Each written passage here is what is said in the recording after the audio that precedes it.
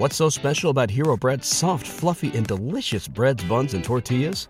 Hero Bread serves up 0 to 1 grams of net carbs, 5 to 11 grams of protein, and high fiber in every delicious serving.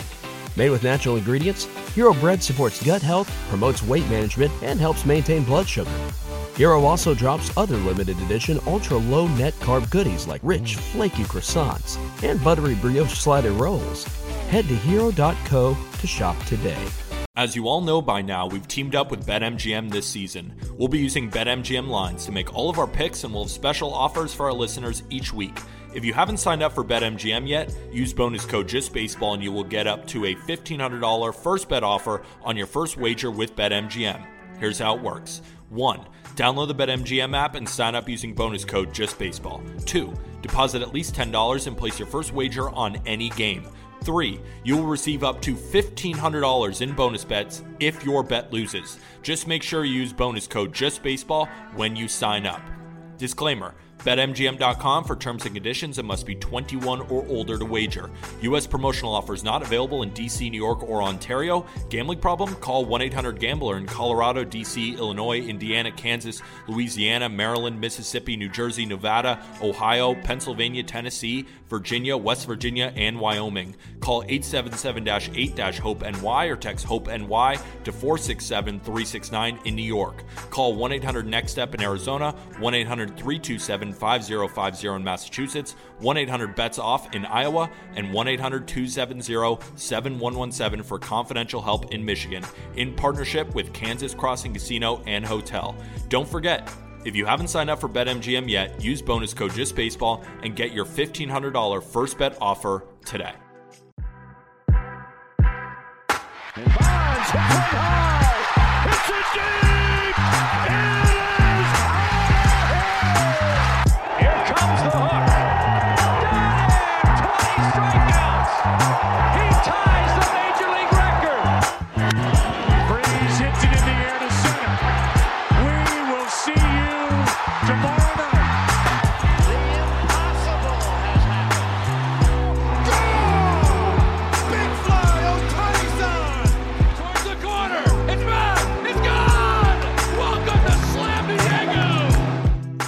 The field is set. The regular season is over. This is the Just Baseball Show for Monday, October 2nd, brought to you by the fine folks at BetMGM. Jack McMullen, Arm Layton. We got to talk about the sad news off the top. Tim Wakefield unfortunately passed away at 57 years old, so we're going to do that. Also, Miguel Cabrera might have played his final game. Well, has played his final game. A couple of guys might have played their final game. Zach Greinke, Joey Votto. Votto was tossed from what could have been his final game. Buck Showalter was forced to step down, which is a pretty loaded conversation. And then we got to get into who's in, who's out of the playoff field from over the weekend. But let's start with, the worst news of the weekend right away. Tim Wakefield passed at 57 years old on Sunday. Long battle with brain cancer that I wish we didn't know about. Like, that sucked. And I know that you and Peter talked about that a little bit. Curt Schilling was an asshole for exposing something that was, personal and private. But yeah. I love to see the outpouring from former teammates. I saw Kevin Youkilis, who was tearing up on NESN. A beautiful tweet from Mike Lowell. There were a couple other guys, and a great video of Mike Timlin just came up, kind of citing Wakefield's selflessness and how good of a teammate he was. But just for the primer, if you as a listener are a little bit too young to remember Tim Wakefield, spent 19 years in the big leagues, 17 of which with the Boston Red Sox. He finished third in Rookie of the Year voting in 92. And I want to start with that 1992 season, his rookie year. This guy had 10 wins and 6 complete games in AAA before he got called up on July 31st. 6 complete games before the end of July. He comes up, major league debut, complete game win over the Cardinals, throws 146 pitches. He finishes third in Cy Young voting his first year in Boston, made an all-star team. He won 2 World Series in 04 and 07. He won 200 games exactly. He threw over 3,200 innings, and he finished with a career 4.41 ERA, and he threw until he was 44 years old. His knuckler was like the best. It sat mid-60s. I loved when he would mix in a fastball I think he ran it up to like 74, 75. I think he'd surprise you with an 80 every once in a while. He in his prime, he'd sneak in an 80. Dude, regardless, this guy was obviously an amazing teammate, obviously an amazing dude. And what I remember from watching him was he was the most fun watch in baseball when that knuckleball was going, because it's such an oddity, and he did it better than anybody in that era. Yeah, and you know, I wish I could have had the pleasure of meeting Tim Wakefield, but it's you can just tell by and people love to say good things about people when they pass away, no matter what, even if they're not the nicest people on the planet. But you can tell when it's a different level, when people are just so touched by a person, and Tim Wakefield seems to be one of those people, just by judging by the reaction, judging by the outpouring of so many different people across the game and in so many other facets. But even from what I've been able to see just of him on TV when he was doing some stuff, around the game there and just interviews and the way he carried himself on the field, by all indications, just a phenomenal human being. And sometimes it's just frustrating how those are the guys that end up leaving this earth a little bit too soon. You talked about his career, and I thought you summed it up like incredibly well. And I think the most fascinating aspect of his career is before he even made his big league debut. This guy was drafted as a first baseman. Yeah. And I don't know if everybody knows that aspect of the story. He's born in Melbourne, Florida, and then played at Florida Tech, which I believe at the time it still is a Division II school, mashed there as a first baseman, and eventually gets picked by the Pirates. And I think it was the 88 draft. Apparently a scout told him, hey, man, like you're never going to make it above AA as you are. And Wakefield decided to try to experiment with a knuckleball when he was playing catch, and just kind of started working on that and found something there. And, there was a quote from him saying that I just wanted to be able to say I tried everything I could do to make it. You know how hard it is to make it as a first baseman when you don't have a 9-something OPS in the minor leagues. And, it also shows you that this is a pretty humble dude and a very open-minded dude to take that constructive criticism and say, all right, let me go to the drawing board here and see what I can do. And he ends up winning 200 games later and winning World Series and making an All-Star game and all the things that you said, and a Red Sox Hall of Famer, Clemente Award winner. You can go on and on and on and on.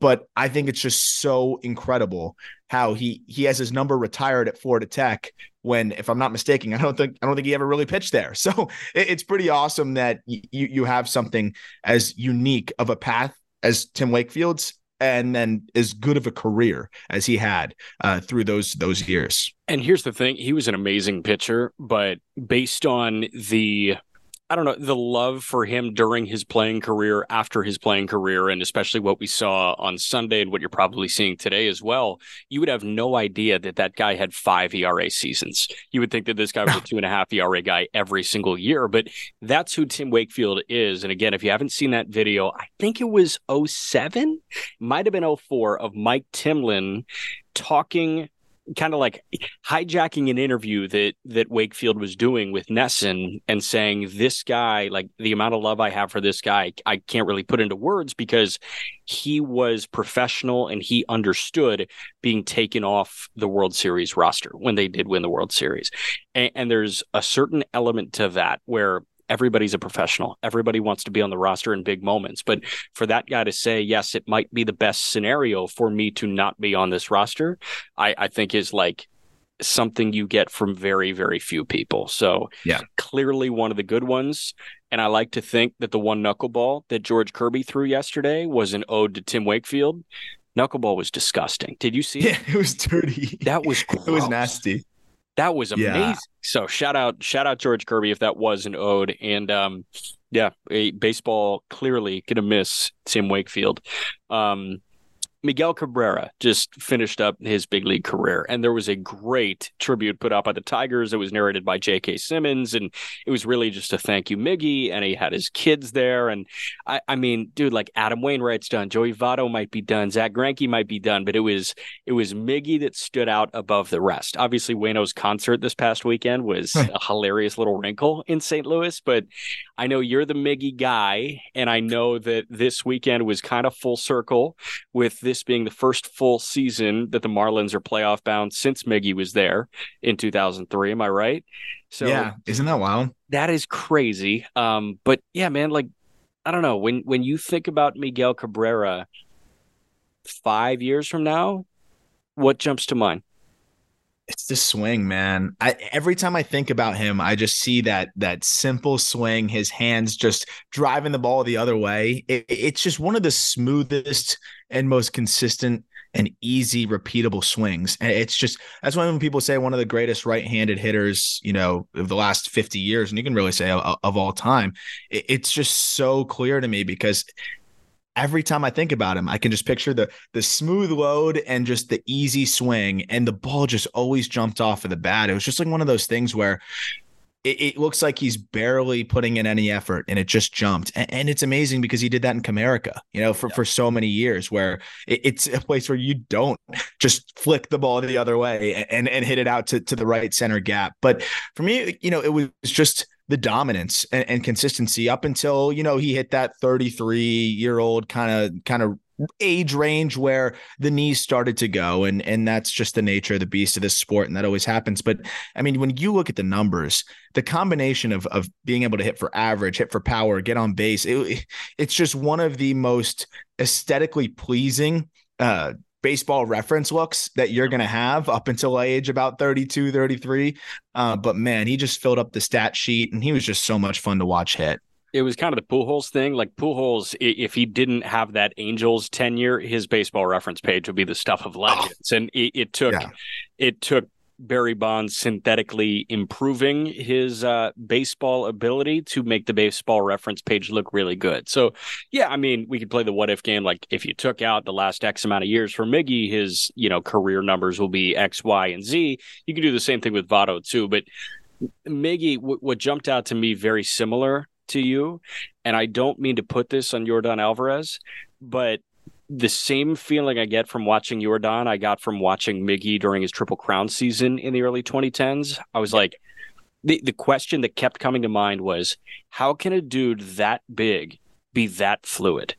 He was a huge human at that time. And in Miami, he was not. He was a skinny kid. He was a young kid, and he was kind of a freak athlete, that kind of look.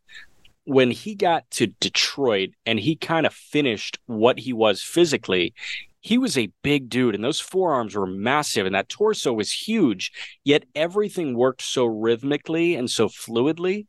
It was just kind of crazy to watch. I was like, they don't make him like this. It's funny. The thing that really comes to my mind is like, hitting shouldn't look that easy. Yeah. And that was the other thing I was going to say. Like, it's just wild how easy he made it look. He could get to any pitch. He never looked really fooled. He rarely took bad swings. And the most wild thing to me is you're looking at pretty much a stretch of 10 to 12 years, maybe a little bit more than that. I'd say closer to 15 years where he's pretty much hitting 300, a lot of times well over 300, and 30 bombs, a lot of times well over 30 bombs every single year. And I don't know if you realize, like, and not you, but just like general people, like realizing, and I almost didn't think about it until more recently, how hard it is to win the Triple Crown in Comerica, to lead the league in home runs. And he did that in a year where, the home runs were down. And as we kind of turned to 2010, 2011, 2012, 44 home runs leading the league at Comerica is extremely, extremely difficult. But if you go through the reference page, and just you're not going to find very many seasons with less than 30 home runs. And then adjacent to that, every year is 323, 339, 320. Oh no, a 292, 324, 328, 344, 330, 348, 313, 338, 316. Like, that's absolutely insane to do that just year over year over year batting average wise, while giving you 30 to 40 something home runs just about every single year too. Is he unanimous? I know, like, Griffey wasn't, but as soon as Jeter and Rivera were unanimous, that might have opened the floodgates. Yeah. Is he a unanimous? Well, Jeter got fucked. What do you mean? He wasn't unanimous. No, there was one asshole. I don't know ball. You don't know ball. There was one asshole that anonymously voted no or didn't vote for him. Yeah. And so that's why I was going to answer the question of Ken Rosenthal had some really good thoughts on this on I believe it was Ken Rosenthal on foul territory, right? If it was on foul territory, that would be Ken Rosenthal, right? Yeah, I think they call it fair territory when he comes on, which is a nice little play on words. I like that. Well, he was talking about how to him, it's unanimous shouldn't hold nearly as much weight as first ballot because of just one. He didn't want to say it, but I could see it. Like, basically, I'll say it for him. It takes one idiot. And I think he said it takes one like angry or disgruntled writer.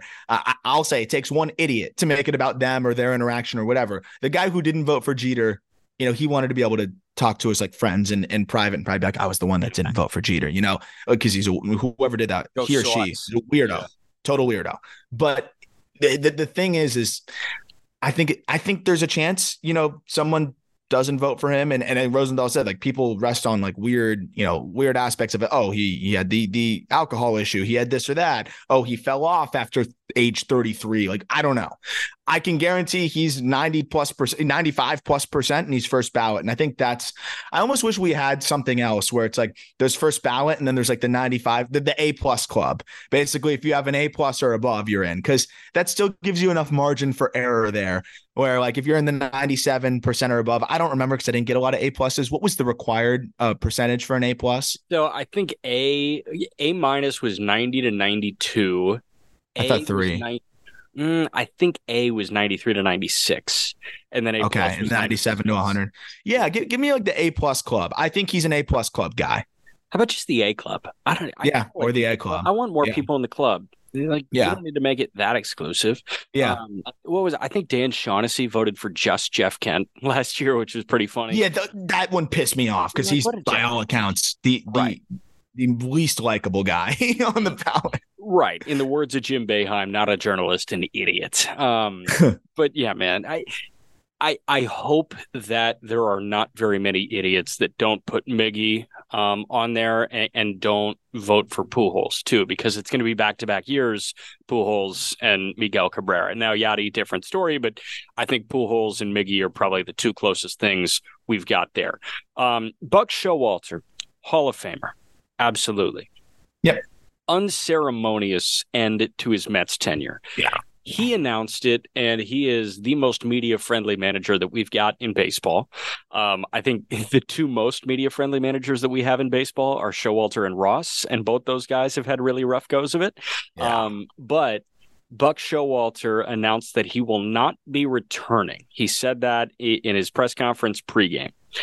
And okay, let's read into that a little bit. Abby Mastracco, the New York Daily News, and your guy Tim Healy of Newsday had it and had follow-ups. And Tim pushed a statement from the Mets when they released it that had quotes from Steve Cohen, understandably so, and general manager Billy Epler. Now, Epler's going to have a boss today at noon. David Stearns is going to become the president of baseball operations. They will have a press conference at noon. They will then announce the direction of where they are headed managerially. But Epler still has a say. And for this guy to fail as miserably as he has this year, for him to pretty much say, if you don't retire, you're fired, to Buck Showalter, I find fascinating. I find backwards. And that's kind of what the New York Mets have been in 2023. Yeah, that's the weird thing. I'm still trying to figure out where Billy Epler fits into this whole thing. Like, and part of me wants to separate it. Is he going to be the punching bag moving forward? What's his deal? I kind of think he's like the fall guy, and also just the guy that, he's almost the liaison where, Epler was kind of a part of rebuilding this farm, and it helps when you have money to acquire prospects. But, I think Epler, we talked about it, could maybe thrive a little bit more in that second fiddle role. And I just think he's been in over his head as a GM. So, to me, it's the equivalent of like, okay, this coach didn't work out in the NFL. Rather than firing him, because this would never work in the NFL. Most of the time when a coach gets fired, they get a DC job elsewhere, whereas they started before in terms of like, oh, this guy's a great DC. Let's try him as a head coach. Doesn't work as a head coach, then goes back to DC. Yeah. Usually doesn't happen with the same team. It seems like with the Mets, Epler is going to go from kind of coach back to DC. And you know what? Usually those guys, when they go back to DC, do pretty well. So it's outside the box. It's unique. But I think if there's things that they like that Epler's doing in there in terms of farm development, whatever it may be, then that's an interesting aspect of it. But let's be real. Stearns is calling the shots here, and that's good because Epler is not a good shot caller. We talk about the Batman, the Robin. I think he can be, Epler can be a fine Robin. So that part's interesting. But to kind of answer and respond to your point, it does feel backwards that the Hall of Famer is being let go by the guy that's been pretty trash for like the last half decade plus and hasn't really earned the right to fire or let go a Hall of Famer. But that said, I think he's more of the messenger in this. And I think that came from Steve Cohen, who ultimately said, this isn't the right guy here. And it probably came from Stearns too, if we're going to be honest, because Stearns knows, hey, there's a way I want to go about my business here. And there's a way I want this team run. And it's not with all due respect, a more archaic manager. And I think we saw the results of a more archaic manager over the last 2 years. And with things kind of going more forward thinking with Stearns, I think it would have only furthered the gap between front office and manager. Counsell is still in Milwaukee. Gabe Kapler was just fired by the San Francisco Giants. You're shaking your head. Do you think it's Counsell? It sounds like, based on like everything that's been put out over the last week or so, that Counsell may not be back in Milwaukee. Yeah. His contract's up. I'm not sure if they renew it. Which is so bizarre, by the way, because I think he's arguably the most underrated manager in the sport. It's not like Milwaukee is perpetually loaded, but they are perpetually solid in terms of being able to compete. To me, that's a sign of a good manager. I mean, they've had players. Stearns. Yeah, they've had players traded away midseason. They are always in it. Or do they push it across the finish line? No, because they don't ever help them. They don't ever really make major acquisitions. Stearns has done a good job of fielding a good team, and I think it's a big reason why they've been competitive. But you got to give Craig Counsell his credit, and I think he's one of the more respected guys in the game as well.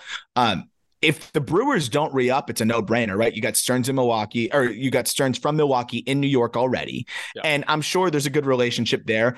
And you know what? He's going to get more money. And the Brewers are cheap.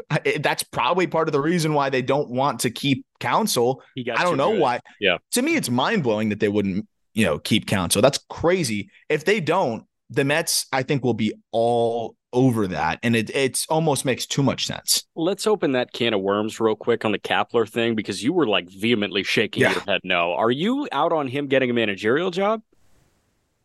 I mean, I never doubt the nature of sports, which is let's just recycle the same failed managers or coaches or what. It's amazing how every sport does that. He's gonna get another shot. Yeah, probably. I have maintained. I mean, they had the one magic season in San Francisco, but I've maintained I don't think Gabe Kapler is a good manager. I just don't. In Philadelphia, people were clowning him to death about how questionable his in-game decisions were and how things were going. And then we have the platoon masterclass of what was that season, which is what Kapler loves to do. Yeah. Things worked out perfectly that year where they had the perfect team for platooning and guys thrived in their roles. And now you have a different team and he couldn't adjust and he tried to over platoon and it was over managing. And obviously there was a huge disconnect between the front office and Kapler, the team and Kapler, and there was a lot of throwing under the bus there. I've just never been a big Gabe Kapler guy. And it's not only because he FaceTimes Farhan Zaidi, from Starbucks on his laptop. Like it's not just that. Like he's so chiseled. He takes such he's good handsome care as of his body. Shit. He's handsome as hell. He's jacked and he doesn't eat cake. I agree. Yeah. But I'm just not. If I'm a team that is trying to maintain, I just don't think Kapler's the guy. And I think this is just, there's a balance to be had. Like, I think Buck Showalter's way on the other end. I think Kapler is too far on the other end. And I don't see Kapler as a guy that just is a player's manager. You'd think he would be, but it just strikes me as the opposite. I don't know if he rubs players the right way, even though he's a younger guy. I think there's a little bit of this aura to him that in not a positive way. And I just look back at that Brebbia situation. Yeah. I mean, John Brebbia playing keep away with him with the ball when he's trying to come off the mound. Like that was one of the weirdest things I've ever seen in my life. Just something rubs me the wrong way about Gabe Kapler, but I've also hated his in-game decisions dating back to Philadelphia. Yeah. Yes, they had that one magical season. And then recently I just haven't liked the way he goes about his business there. Right. So it was almost like San Francisco was reluctant to gather star power during like Gabe Kapler's managerial tenure in San Francisco because there's no such thing as a star in San Francisco. And that's not his fault. It's not his fault, but like they could get one as soon as he's gone. Like this free agent period, Ohtani can absolutely be a Giant. I think he is a San Francisco Giant. But I don't know, man, like the one quote unquote star that they went to acquire during the Gabe Kapler era was Jock Peterson, who was, wait for it, a platoon guy. Yeah. And they tried to massage him into an everyday guy, but now he's just a platoon guy that plays half the time in lefty-lefty matchups, and he was an all-star for that reason. So, I mean, dude, like he was the master of getting too cute. And I'm with you. I guess I never really like took a firm stance on this guy's a bad manager because it's really hard to say that after an 107 win season. But I appreciate your, like confidence in saying that you don't think he's a good one. Yeah, well, because I felt that way before, and I saw a lot when he was in Philly, obviously, because I was following the Marlins a little bit closer then too. And I don't know, I just didn't like the in-game decisions, and I thought it was a little bit of like paralyzing over managing. The last thing I will say though is this is not all on Gabe Kapler. I do feel like he's the fall guy here to a degree. They didn't put that good of a team out there. I've said that since day one. I thought the Giants were not a good roster going into the year. They started pretty well and then really fell off, and we saw a lot of the issues exposed. Yeah, they had some injuries and bad luck. I really think that Farhan Zaidi is just as much of the issue too, if not more. I've maintained that point too. I know Giants fans either are going to love me or hate me for these two takes, but I've thought Farhan Zaidi is one of the more overrated execs in baseball as well. And we've talked about it on the call-up. I've broke it down in detail when it comes to player development and the things that they've done there. You look at some of the decisions they've made, whether it was, bringing up Wade Meckler when they didn't need to just yet, throwing him into the fire. And now they furthered their 40-man crunch. They wouldn't have had to protect him from the Rule 5 for another year. Rushing Casey Schmidt up there. Marco Luciano's development has been totally messed up in the way that they've handled it. I just think that there's a lot of different things that have been mishandled. And you look at all of their top prospects through the years, they just have not developed the way that people thought, except for Patrick Bailey. So there's just, I don't know, there's a lot of moving parts here. I thought that the Kyle Harrison situation has been handled pretty bizarrely. Yeah. I think Farhan Zaidi needs to wear a lot of this too. Damn, man. All right. So Ethan Badowski just tuned out, our social media guy. So you just kind of crapped on his Giants. We're about to get to his Cubs before we get to his Marlins, but we're going to get to your Marlins as well. Yeah, fan of 20% of the National League. Real quick, tying a bow on the Mets thing, and this is totally unrelated to Buck Showalter and Billy Epler and, the Gabe Kapler rabbit hole that we went down. I saw something clipped from the director at SNY. John is his first name. I'm blanking on his last name. But I love the way SNY pushes creative boundaries on local telecasts. Like they do a great job kind of visually moving the bar because, frankly, the bar isn't moved on many local broadcasts. They look the exact same night in, night out for 100. Cookie cut. Very cookie cut. SNY, not cookie cut. I really appreciate that. But there was one thing that just kind of highlighted this macro conversation in baseball that I saw, and I was like, come on, man. It was a split screen, and I love when they do it between batter looking at pitcher and pitcher looking at batter. It's almost theatrical. Yeah. But it was a close-up of Kyle Schwarber, and then on the other side, it was zoomed in on the video board of his 197 batting average. And I can't do this anymore. Yeah. I'm out of gas with the Kyle Schwarber thing. And I, of the three of us, am certainly the batting average guy. I know that. I'm aware of that. Yeah. I do love a good batting average guy. I love a 300 hitter.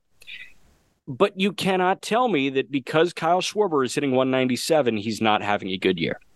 Kyle Schwarber has 46 pumps, 101 driven in, and his win probability added is greater than Gunnar Henderson, Bo Bichette, Marcus Semien, Luis Ariz, and Pete Alonso, to name a few. Yeah. This guy's had a great year. He just happens to have a batting average that doesn't look good. But guess what? His OBP looks great. He's walked over 100 times. His slugging looks awesome. He's hit 46 jacks. I can't do this anymore with him.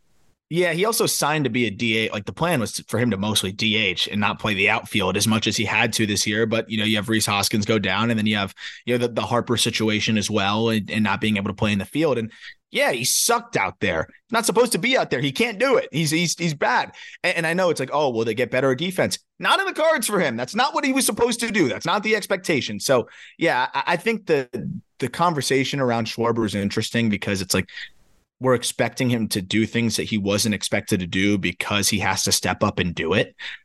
What if he just said, no, I'm not playing the outfield? He would be screwing his team. He's trying. He tried to go out there. He's not good at it. He's actually particularly terrible at it.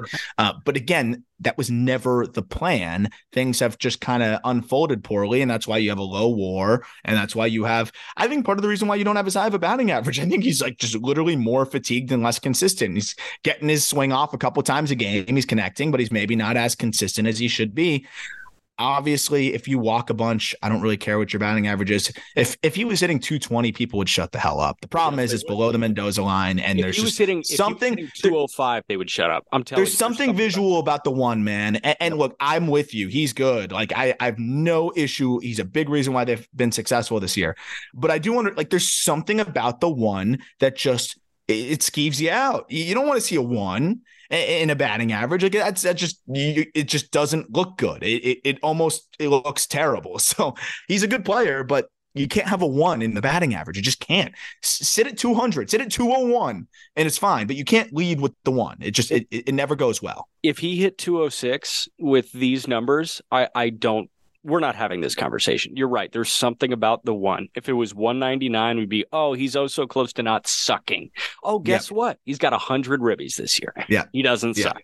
All right. Let's go rapid fire between the teams that were bounced on Saturday and the teams that solidified themselves as in on Saturday.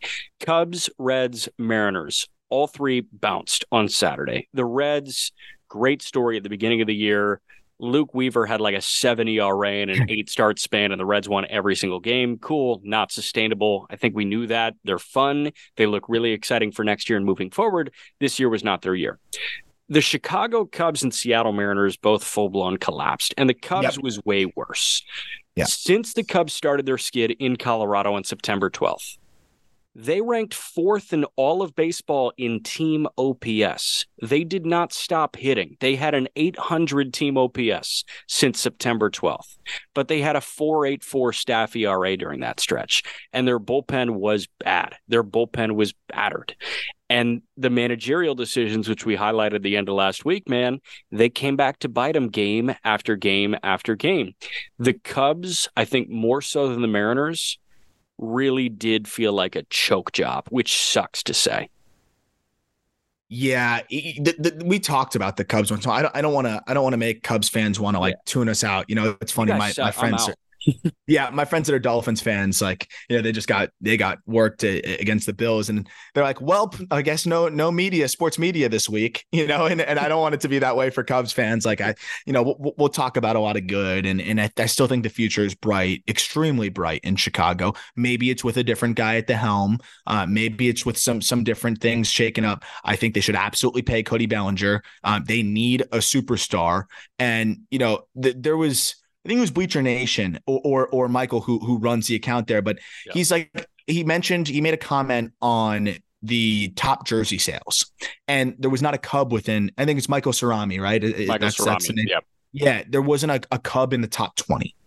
And that just shouldn't be the case. It's the freaking Chicago Cubs. And I think if you extend Cody Bellinger, he's a guy in the top 20. And as he said in the tweet, that's not a barometer for success. But, you know, I think the Cubs have seen enough this year to say, hey, we need to retain a superstar here and maybe go get somebody else and keep trying to push the chips forward here. Terrible collapse, really frustrating, really disappointing.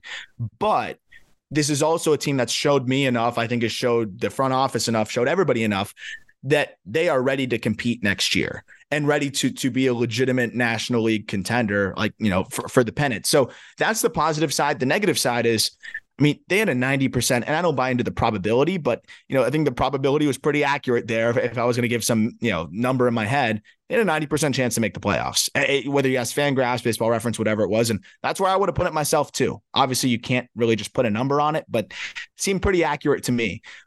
It was theirs to lose. We were talking about them potentially leading, you know, taking the first spot in the wild card, and then look at where they're at now. It just seemed like with the Reds, as you mentioned, it was a team coming back to earth. You look at the roster, it's like, okay, that's what they're supposed to do. But when you look at the Cubs and the Mariners, it's kind of like, what happened? How did they get there? And that's usually where you can't say anything other than collapse. Yeah, well, and the Mariners, we had sky high expectations, and they were so slow out of the gates, and then they turned it on, and then they sputtered at the tail end. But the Cubs, it was, this year isn't the year. Like, they're a 500 team. And then at the beginning of the year, it was, okay, they're a 500 team. And then by the break, it was, okay, they're a little bit better than a 500 team. And then right after the break, it was, they're a wild card team, and then they sputter late. So both teams sputtered late, but I think we had different preseason expectations for these two. And I think the roller coaster kind of turned in different ways pre-All-Star break for those two. Yeah. Real quick, tinfoil hat. And I don't know. I guess I'm going to be the sensationalist. You're going to say Ohtani to the Cubs? No, it's 10-15 in Europe. I'm going to say a different angel. Priority one is Bellinger, because you don't have to give up assets, just money. But if you can't get Bellinger, Mike Trout to the Cubs is an option, man. I mean, dude, they have the spending, they have the budget to do it, and they also have one of the better farms in baseball. Yeah. It like that works, and I don't know what Trout's going to cost prospect wise, but man, like, not a ton, not as much as you think because of the money. You could offset some money with the like Tyone contract, send it the other way, like try to send some stuff the other way. I mean, dude, it's not crazy. I think the Cubs are going to try to stay so true to what they're building for sustainable success. Yeah. But I think they should vet out and see what's out there.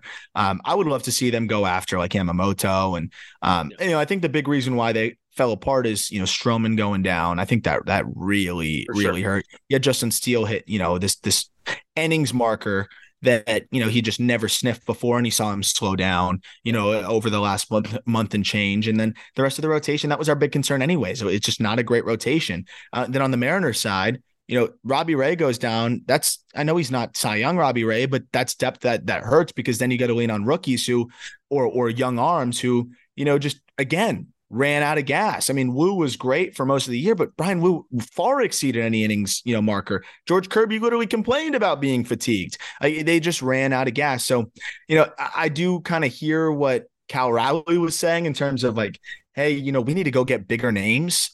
And that was part of the frustration with the Mariners, is like you'd expect them to, after what they did last year, to kind of push the chips forward a little bit more. I think we talked ourselves into it, because it's like, oh, now they have Teoscar, now they have a couple guys that can, maybe they'll make a leap. But I thought too much was put on Julio. And that's why the first half of the season was so bad for them, is Julio struggled. And then the second half was so good because Julio performed. I know there's more moving parts to that, but I think Julio was too important to, like, no team that is supposed to compete for a pennant should be, I think, impacted by one player that much. And I mean, you look at the Mariners, you take Julio out of the lineup versus when you have him in, or have Julio performing well versus when he's not performing. I don't know if there's a team in baseball that's as impacted by one player's performance as the Mariners are with Julio, a competing team, that is. I just don't think they were planning for that, though. Like that's my thing. So yes, I agree with you. We look back at the 2023 season and we say, okay, they were so ridiculously dependent on Julio Rodriguez. I can counter and say that's because a lot of guys were underwhelming. Cal Raleigh had a really slow start to the year.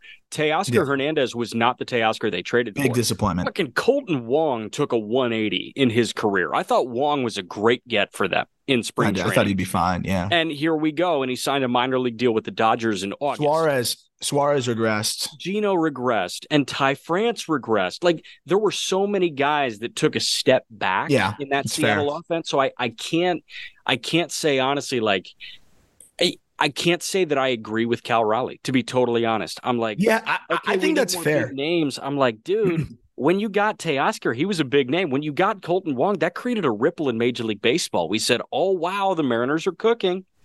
Yeah, it's like, oh, that's the one thing they needed. I mean, and I know people aren't getting pumped about Colton Wong, but it was kind of what made sense. Excuse me. And then you also saw them, just kind of trending in the direction where you're like, all right, they're just going to keep getting better from within as well. So I am with you on that. And then JP Crawford played like an all-star this year overall, like, especially at the end, he really turned it on. And So it is interesting to hear him say that. And I'm kind of thinking about it like, who did Cal Raleigh want them to go get? Who was out there that would have been better? I mean, Teoscar was kind of exactly what they needed. He just didn't hold up his end of the bargain.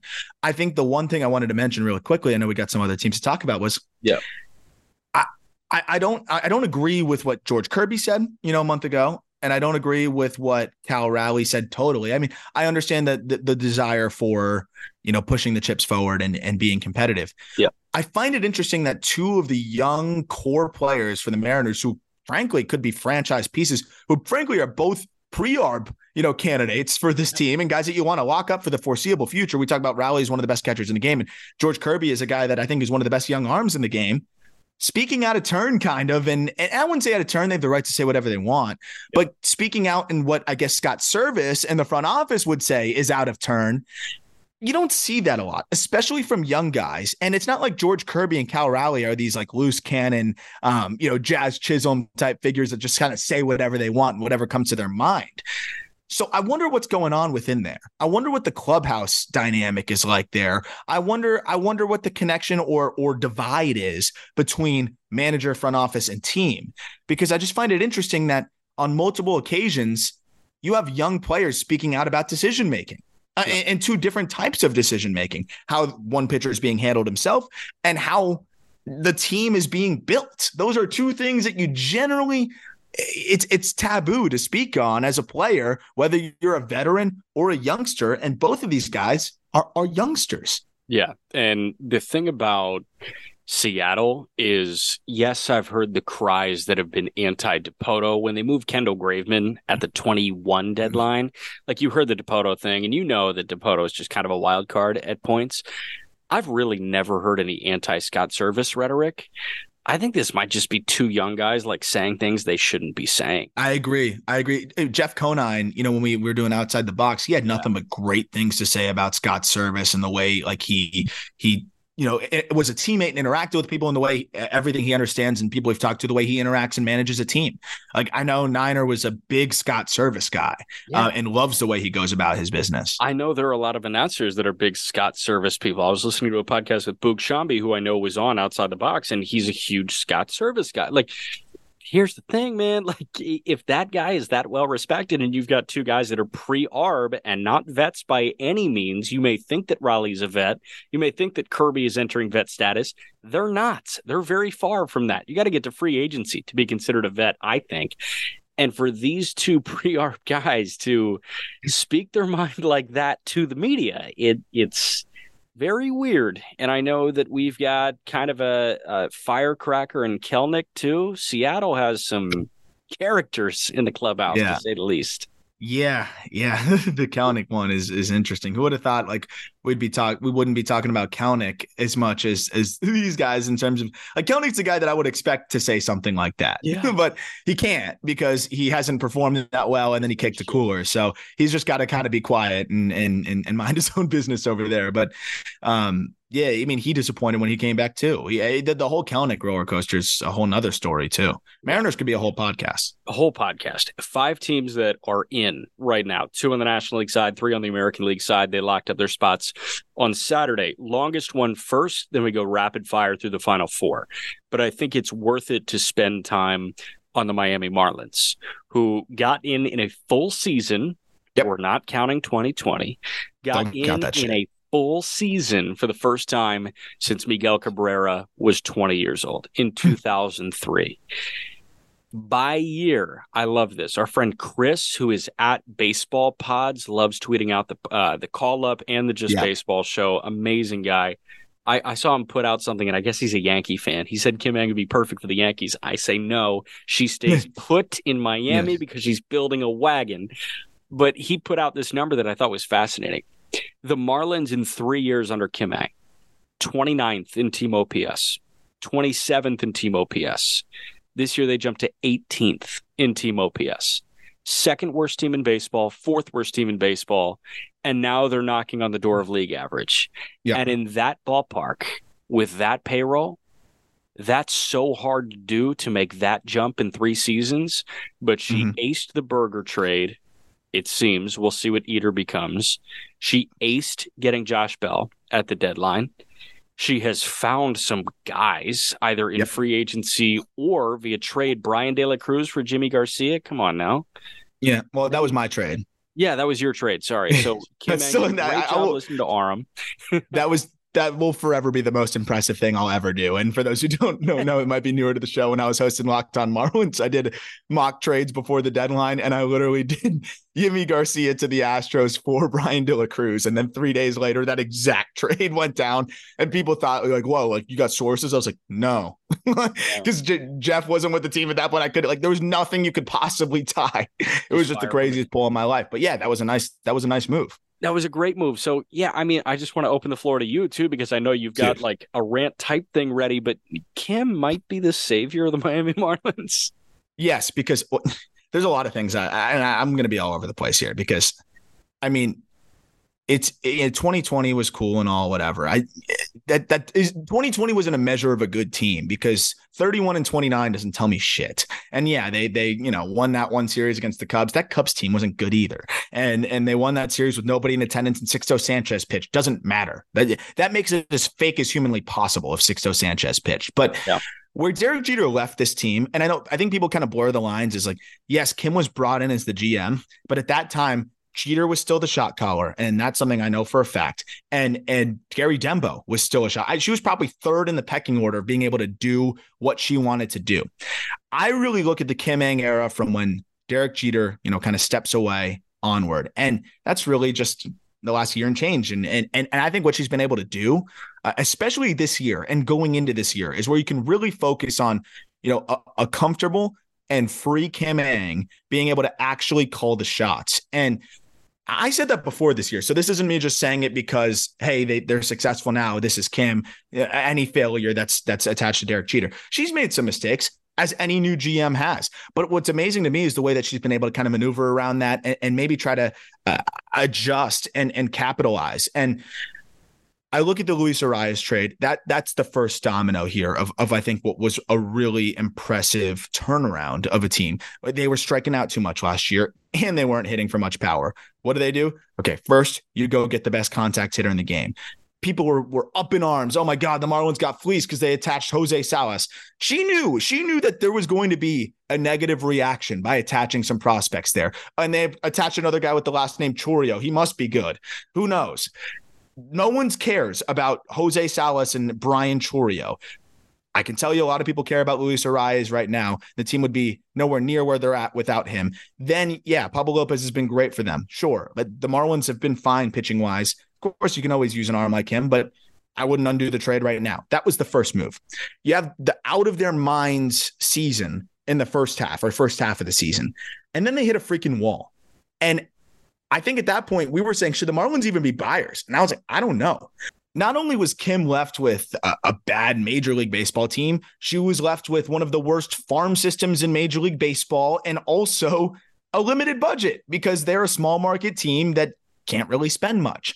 Yes, it was a mistake to go sign Cueto. Yes, it was a mistake to throw some money at Jean Segura, but that's when you're just trying to sign whatever you can within your confines. It's not her fault that nobody wanted to come there. Justin Turner took less money elsewhere. Brendan Drury took less money elsewhere because nobody was winning there before, and you have to have a little bit of proof of concept.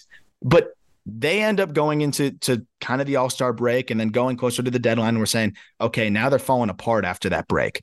And they could have just said, we don't have much of a farm system as is. Let's not make any moves. Instead, she gets creative and figures out a way to upgrade the team with almost no prospect capital, cashing in Jake Eder for Jake Berger, finding somebody that I didn't think was going to get better and kind of buying low and getting him, in the right situation. I think there had to be some communication with Brant Brown, the Marlins hitting coach of, hey, do you see something with these guys? Do you think you can unlock a little bit more? And Brant Brown unlocked a little bit more with both Josh Bell and Jake Berger, and they've both talked about that. It was a little tweak, and things have really gotten rolling. But the Marlins, in the first half of the season, up until the trade deadline, the Marlins were 28th in home runs. Then you go up from the trade deadline onwards, they're tied for 12th in homers. And I know there's more to the game than just hitting home runs, but the Marlins were so deprived of being able to just drive-in runs in general and being able to change the score with one swing of the bat. Soler was the only guy that was really doing that. Jazz when he was healthy, and we're seeing the power fluctuate so much when Jazz was healthy and when he wasn't, because he was such a key part of that. You go get somebody like Josh Bell, who at that point, I don't think anybody wanted him. He was an expensive first baseman who was a negative WAR guy, sub 100 WRC plus. She said, no, I still believe in this guy. I think we can unlock more. Trades for him, 11 home runs in 53 games, a 120 WRC plus. Jake Burger was performing, but people said, no, this is a bubble. It's not going to stay. Instead, it's the opposite. Since he's been traded to the Marlins, he's slashing 303, 355, 505, and has been a huge reason why this Marlins team has been successful. So not only does Kim get arguably their two best power bats, she gets them with control, because I don't think Bell's opting out and Berger's under control for years. And all she traded was Khalil Watson, a failed first-round pick that I'm attaching to the previous regime, and Jake Eder, who, he's a solid pitching prospect. He's 25 years old and doesn't really fit in for them right now with all of the arms that they have. And she's able to dump Jean Segura's salary with that. I mean, you got to tip your cap to Kim Ng. And there were so many people doubting her, not respecting her. And at this point, you have to respect what Kim Ng has done with this team and being able to upgrade it with limited financial means and one of the worst farm systems in Major League Baseball. And she got two guys at the deadline that really wanted to be there. And I'm hung up on Berger and Bell because they really elevated the offense, like you're saying, from a power standpoint. But Bell, seeing the post-game conversations he'll do with Steven Strom, who does a great job on pre and post with the Marlins, but like seeing the conversations there and seeing how active, and it might just be because Berger's a social media guy and his family's social media people, but like, it seems like Jake Burger fucking loves being a Miami Marlin, which is really cool. And I've heard like so many people say that Jake Burger is one of the good guys in Major League Baseball. And I'm making him like priority 1A to get on the show this offseason because I want to talk to Burger so bad about this year. This cat, man, like, I'm so happy for him being a guy that went through the shit after being a first-round pick of the White Sox. And I mean, like, you know, kind of being on the most demoralizing team that I've ever seen in sports this year and somehow making it out the other side and being so happy to be there. So I tip my cap to the Marlins. I think Kim Ng should be a general manager until the day she retires. She has proved so much in the last 365 days. I cannot tell you how impressed I am by Kim Ng. Last thing, she also hired Skip Schumacher. Yes. Wow. Skip Schumacher has been, he's easily, I mean, you can go snit any year because of how good the Braves are, but he works on vibes. Skip works on other shit. I mean, it's incredible. And the bullpen and you know, some of the pieces that they've been able to add there. But hiring Skip Schumacher just seems like the perfect fit for this team. And that's a huge part of it as well, that the managerial process was an interesting one. And we didn't know quite, you know, who they were going to go with, what direction they were going to go. And they picked the right guy. And it's been awesome to see that. So when you trade for two players, when your team is literally drowning and they end up accounting for 30% of your home runs since the break and a majority of your production, and then you also, before the season, hired the right manager to help you weather that storm.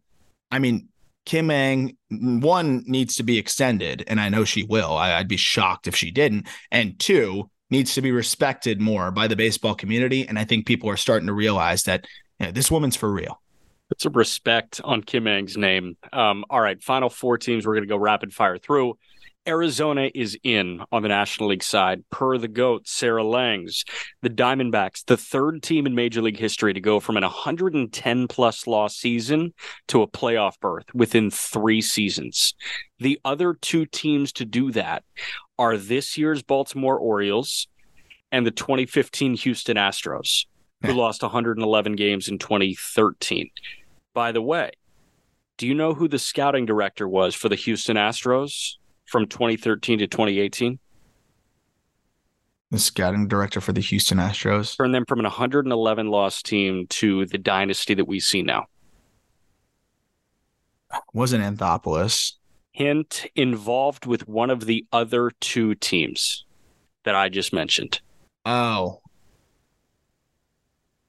so it's the All right, just tell me. I'm blanking It's on Mike names, man. Elias. Mike Elias Oh, was the yep. scouting Yeah, yeah, director yeah, for yeah. Houston. Dude, that guy drafts like a menace. A Like a menace, bro. menace. Insane. Yeah. By the way, quick shout out Colton Cowser, grand slam in the AAA championship game. Norfolk. The least surprising champion of all time for the minor leagues, the Norfolk Tides. Like, of course they That won. starting lineup. I gotta find that starting lineup, but off the dome, I think it was Holiday, Norby, Cowser, Stowers, Joey Ortiz, who am I Lewin missing? Diaz, Lewin Diaz. Anthony Bemboom. Yeah, that's like 7 hitters right there. I mean, they were a freak show. You said Jackson Holiday, of I course, said right? Holiday. Yeah, Holiday led Yeah, off I and mean, played short. I think there was 5 top 100 guys, like just baseball top 100 guys in that lineup. Just And then you got absolutely Kyle insane. Stowers too, just hanging out. Yeah, who's just a really good baseball player who's just was banged up all year. I mean, just insanity. They had Ryan McKenna in that lineup too. Yeah, there you go. So no, man, Arizona has that massive turnaround. Ketel Marte getting great again this Love year it. was huge, but like, dude, this year was all about Carroll and Gallen and Merrill Kelly. And I'm so excited to talk about these guys. But I mean, credit to Arizona, man. They got hot at the right time, at the tail end of the year. Can I make a weird prediction? Sure. I see them throwing money at Aaron Nola. I don't know why. I don't know why. I don't know why. And that's just a fit I love because they don't need Aaron Nola to be an ace. Aaron Nola could be a 3, and they're all right. You probably want him to be a 2. You're going to pay him to be a 2. But I think that's a perfect fit. They've been wanting to spend money, and you got to feel like you're in a great position to spend money. This is a house money year for me. If I'm thinking about the D-backs, of course, no fans want to hear that. Of course, the D-backs aren't going to say that, but they are making the strides that we were hoping to see them make. No one's expecting them to win the World Series. Maybe they make it out of the wild card. Maybe they put up a fight in the first round. Maybe they can sneak out of the first round. But what I love is that this team just took another step closer. And I do think they're going to spend this offseason. So I'm just really excited about the future of Arizona and where they're headed. And they've got some good prospects still continuing to make their way through the pipeline too. 100%. You mean Lynn's Cy Young campaign in 2026? It's going to go crazy. I already put money on it. 2026 Cy Young. You mean Lynn? I don't think it's on BetMGM. I went offshore. Not yet. Not yet. All right, Texas, Houston, and Toronto are in on the American League side. I want to shout out Houston because Houston took care of fucking business when they needed to take care of business, and it was a workmanlike celebration when they did get in. Houston won 4 of 5. They're leading in Arizona 8-1 through 8. They're going to win 5 of 6 to end the season. They could very well win the American League West. I think if they win and Texas loses, and Texas and Seattle are going on right now, they are inevitable. And this year, among all the others, proved that they are inevitable. I tried to be edgy and say, hey, I love the Astros experience. Of course, I just feel like this is light work for them, but I like the matchups. Maybe the Mariners sneak their way in, and of course, there's more to the game than just what kind of matches up, when you see the schedule there. But I had to die on the Mariners hill, I guess. But it's just too easy for the Astros in regards to, not saying baseball is easy. This has been an up and down season for them, and a lot of the guys that they had rolling, I was really concerned about Hunter Brown. I haven't loved everybody we went through it, like everybody in the second half, basically in the rotation, other than Justin Verlander's had like a 4+ ERA as a starter. So it is surprising. But again, as you kind of mentioned, these guys have been there, done that. They're the most experienced team in Major League Baseball when it comes to just playoff games. And I think for them, it was like low heart rate. This is nothing. This is still just another game for them. For the Mariners, I think it was a little bit more pressing. And I think it was a little bit more tension there. And you could just see it by the celebration, like you said, with the Astros. It was like handshakes and we got a lot more work to do. This doesn't mean shit to them. Yeah, it was kind of a limp to the finish line for Texas, but they did secure a spot with Seattle losing. Texas built capital with a 6-game win streak from the 19th to the 25th. And for me, I was very vocal about it on this show. I was like, I don't think Texas is, I think they might slip out of this thing. And as soon as they got to the end of that 6-game win streak, I just had to admit defeat. And they won enough games to solidify themselves. But man, I don't know. I still have a ton of concerns when they get into the wild card format. I don't know how that pitching is going to hold up. I am nervous about the pitching. No doubt about that. And I'm happy they got in because you know what? They've played so well for so much of the season, and the injuries and some of the unfortunate things. They should have had a full year of Corey Seager, and that would have helped a lot. He probably would have been an 8-win guy. We wanted to see even a healthy Scherzer, even if it's diminished. Nate Eovaldi was tracking like a Cy Young guy, and then gets hurt. I'm glad he's back, but he's just not the same guy before, and as he was before. So and then of course DeGrom going down after 6 starts. Like, there's just been a lot of unfortunate aspects to the season for the Rangers. So I'm glad they got in, but yeah, I'm with you. I got a lot of concerns. It helps that Jamont looks like one of the more trustworthy starters right now, and he's been awesome all year long. But yeah, man, it's interesting. I'm happy that they said they're not ruling out a Scherzer return, but I'm not going to trust him very much. That said, I'd love to see Scherzer throw at some point in the postseason. But yeah, it's a interesting situation for this Rangers team. But I'm not counting out that offense. I'm not counting out the ability to kind of piece it together here, and we'll see. But I mean, even through this finish, you had a Chapman blown save. You still have some questions with the bullpen. I mean, I'm worried about him, but again, they can slug, and they're going to need to slug. Real quick on Jamont, did you see what he said about his wife? No. His wife is a doctor. He said, quote, "She loves how dumb I am, and that's what makes it work." I love that. Huge on I that. love that. That's why my girlfriend's in med school, which is just awesome. She likes the idiocy that comes from me. I don't think you like it, but we can get it deeper into that a little bit later. If we did like a South Beach Sessions type thing. Yeah. South Beach Sessions. Last one is Toronto. Toronto won the games they needed to win in spite of Vladdy not getting to his hit total for Peter, which is a damn shame. Toronto, I actually look at in the opposite light to Texas, and this may be the death sentence for Toronto, me saying this. You put them in a postseason series, and I think fucking anything can happen with the Toronto Blue Jays. They can pitch their way to a World Series. I do firmly believe that. And if Vladdy turns it on, and if Bichette is Bichette, and if the complementary pieces can do anything, I think that Toronto can be dangerous for any team they run into in the American League or the National League. I think they're dangerous, no doubt about it. They're extremely talented. I'm just so, and again, this doesn't matter because baseball is not played this way, but in the playoffs, I do think it does matter a little bit more. I don't have that much faith in whoever gets the ball game too. And who is it going to be? It's going to be Barrios. There's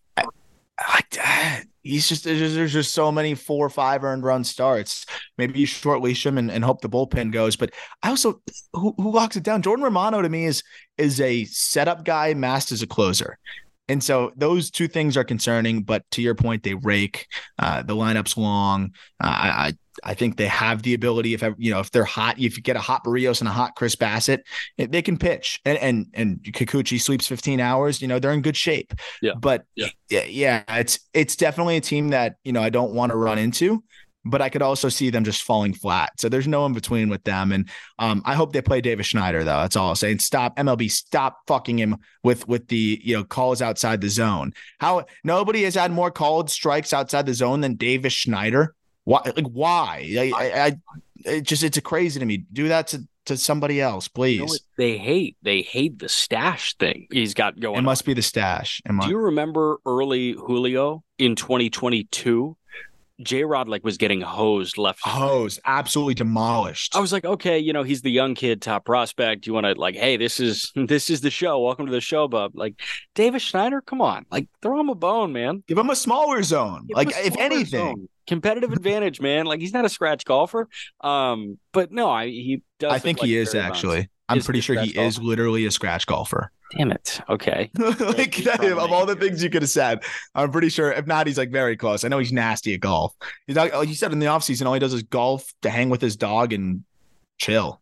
Dude, the number of players that just all they do is golf in the offseason is absolutely insane. I kind of get it. I get it. But also nobody's into tennis or going on walks. I don't know. Going on walks are boring. Troy Johnston said Marlins minor league player of the year. Troy Johnston swears that golf actually helped him with his swing for this year. Okay. Yeah, I think that's so interesting. I know one walk guy in professional baseball that I've talked to, and that's Justin Henry Malloy, which that conversation's over on the call up. And he said, I love my morning walks. And I was like, okay. Which is funny because he also walks in the baseball version of walks as much as anybody in professional baseball. Yes. So there we go, man. That guy's all about walking. All right. Foolish Baseball makes his return to the Just Baseball show tomorrow. Going to be you two with Foolish walking through your playoff predictions. We have a very fun week planned. We've got obviously the wild card stuff. We're going to do a DS preview on Saturday. That'll be a Saturday morning live stream. We'll put some of that stuff out on our social medias, and it'll be YouTube live. It'll be Twitch. It'll be live streamed on Twitter as well. And we're going to kind of walk through the DS. Hopefully we have a couple of special guests pop in and kind of offer their thoughts on the NLDS and the ALDS as well. So that'll be Saturday morning, no episode Friday, but tomorrow it's going to be Aram, Peter, and Foolish Baseball giving their postseason predictions and maybe filling out a bracket or something now that we have seating. So are you ready for postseason ball? No. I don't count 2020. So was that a stupid question? Are you ready for postseason ball? It's rhetorical, kind of, but I don't know what a Marlins playoff game looks like with fans in attendance. Like I very, very vaguely remember 2003. So the little kid in me is happy in that regard. I mean, I used to always talk about it with my dad. Of like, oh, if the Marlins make the playoffs, can I get out of school? Can we go? And he was like, yeah, sure, of course, knowing that they're not going to make it. But if they made it, he would have had to take me. They never did. And here we are. Or I'm definitely going to try to go if they make it, which is pretty awesome. Also, real quick, just wanted to thank everybody. I mean, the amount of messages, I thought YouTube comments, DMs, replies, everybody just sending their kind thoughts, after my grandfather passed away. I can't thank everybody enough. It was some of the most heartwarming messages I got. So to all those who reached out, thank you so much. I can't tell you how much that meant to me and my family. I shared a lot of those with my mom and my sister, and they were very moved by a lot of the messages that you all sent. So thank you so much for that. We do love you guys. We yes. Really do. Like, we make fun of each other all the time. We make fun of, I guess, just baseball fans in general, but we fucking love you guys. And Aram, love you, bro. Love you guys. Love you as well, Jack. Oh, all right. We will talk to you tomorrow.